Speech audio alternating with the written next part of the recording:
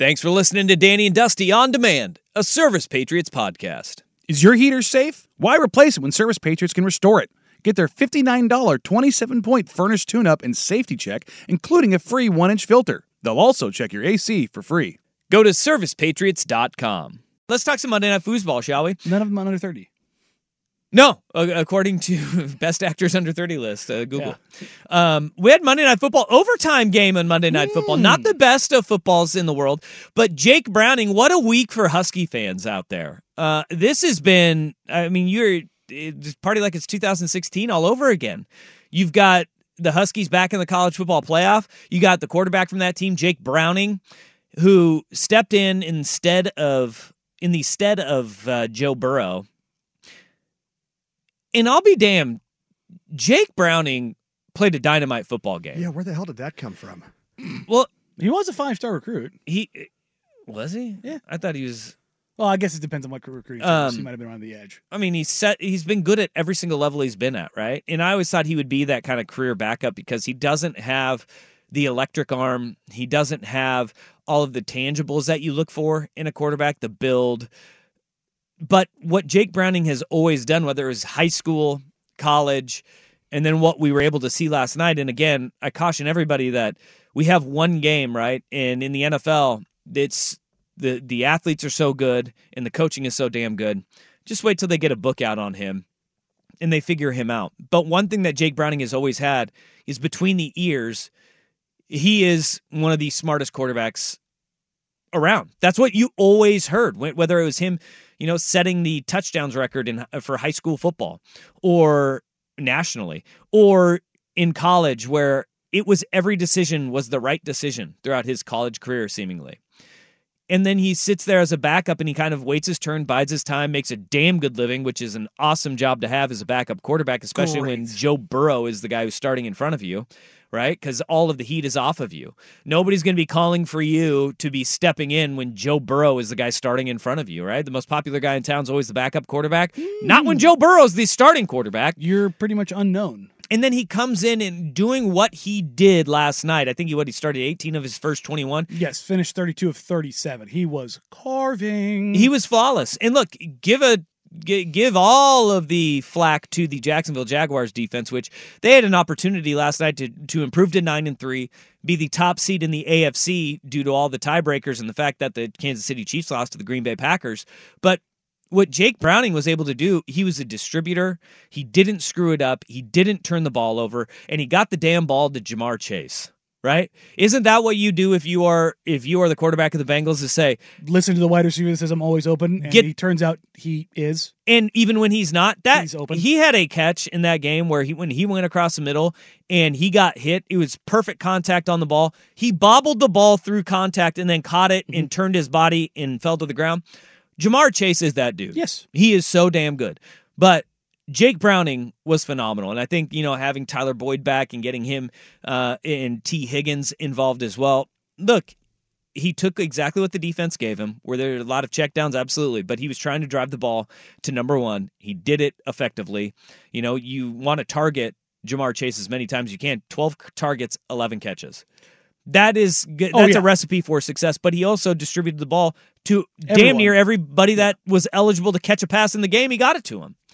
The thing about this, what was interesting is the stark contrast between when he came in, when Joe Burrow, when he came in, when Joe Burrow got hurt, he was awful. But when you gave him the preparation and the reps and the snaps, he looked different. This isn't to take away either. Like Trevor Lawrence was looking pretty damn good until he got his ankle folded like origami. That was gross. Yikes, dog. I hate seeing that. And that is confirmed now a high ankle sprain. Hopefully he's able to avoid surgery. Yeah, they said he's not going to do the tightrope, which is good. We'll see. That's good. But Browning is out there playing incredibly, and this is a game where I picked the Jaguars to go in and just stomp a mud hole in this team because I did not expect quarterback play to be anything remotely capable going into this. And you mentioned it, like Trevor Lawrence, he was dynamite in his own right. Yeah. I mean, he was making Browning. It wasn't a we're playing ahead kind of situation. Trevor Lawrence was marching him down the field. Yeah, and I thought there was a moment there in the third quarter where I was like, all right, the clock has struck midnight. They're not going to this is it for Jake Browning, because you saw that, it's tied at 14 apiece at the half. They trade touchdowns right before the break, and then you have Cincy go down and they score, and then you have the Jacksonville touchdown, and then the interception when he threw when they had the interception, and it wasn't him that threw it. It was who the hell they tried? Tyler Boyd. No, it was Tyler Boyd. They tried to throw the ball with Tyler Boyd, and you were like, oh no. And then have you seen how much gadget plays we've seen in like the last 6 weeks in NFL and college? This is now when you do it. Yeah, I mean, they're being unloaded. Because you have to find those ways to keep a team honest. Yeah. And so in the NFL especially, this is like gadget central. Yeah, well, the tunnel screen we saw with the 49ers with Debo, I mean, that was executed flawlessly. Yep. And then right after that, Jacksonville went down and scored again, and I was like, this might be it for him. And no, he kept fighting, man. He kept fighting. And to force overtime, to get scores on their final 2 drives to make sure that they get to that overtime period, including a 9-minute 9-play 5.5 minute drive. Yeah, and then the overtime drive was incredible too, because this is the thing that made Jake Browning impressive. He had sustained drives. It wasn't like they were just fluky chunk plays going for big scores. That field goal to win the game in overtime was a 12-play drive. They had 2 12-play drives in the game. Yeah, the ability to do that with your backup quarterback, I was impressed by Jake Browning. Again, the NFL. I don't know if it's going to last, if any of it's going to be sustainable. I don't think it is. But the fact of the matter is, they got that win, and now they're keeping their hopes alive while Joe Burrow is in a sling with this UCL, because it's a cluster in the AFC. You have no idea how the AFC wildcards are going to play out. Now they're sitting there at 6-6. They're right in the thick of it. They're only 1 game out of the playoffs right now. And, this is what great teams do. I think Zach Taylor is a really good coach. He gets a ton of flack because he was almost fired before they made the playoffs a few years back. And he still just seems to be the guy that they're just like, Zach Taylor can't coach. Zach Taylor deserves a hell of a lot of credit for Jake Browning playing at the level that he did. And they have weapons galore still. And not only that, their offensive line has had issues, which I think has been the biggest impediment for that team. Yep. Defensively, they've been okay. I mean, if they had the other Ohio team's defense, you give them the Browns' defense, and I don't think it's even close. They're not a Super Bowl contender. They're a Super Bowl favorite. Yep.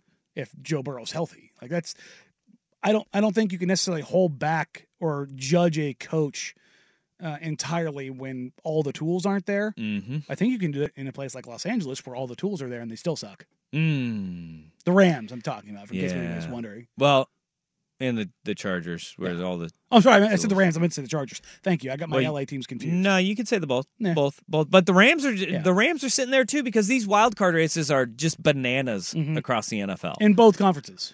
And there's a lot of teams you don't trust. And I after watching Monday Night Football last night, especially now that Trevor Lawrence getting stepped on by his offensive lineman, and then the way he folded back on that leg too, I was like, oh, God, I hope it's not a knee. When they immediately kind of ruled out a knee injury, I was blown away about the flexibility of Trevor Lawrence, the pliability, man. That guy bent. I mean, his foot was trapped stepped on and him, then rolled under.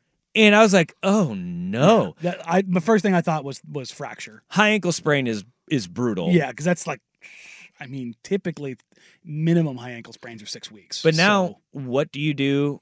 Like, who do you trust now in the NFL? And I think that's a really interesting conversation.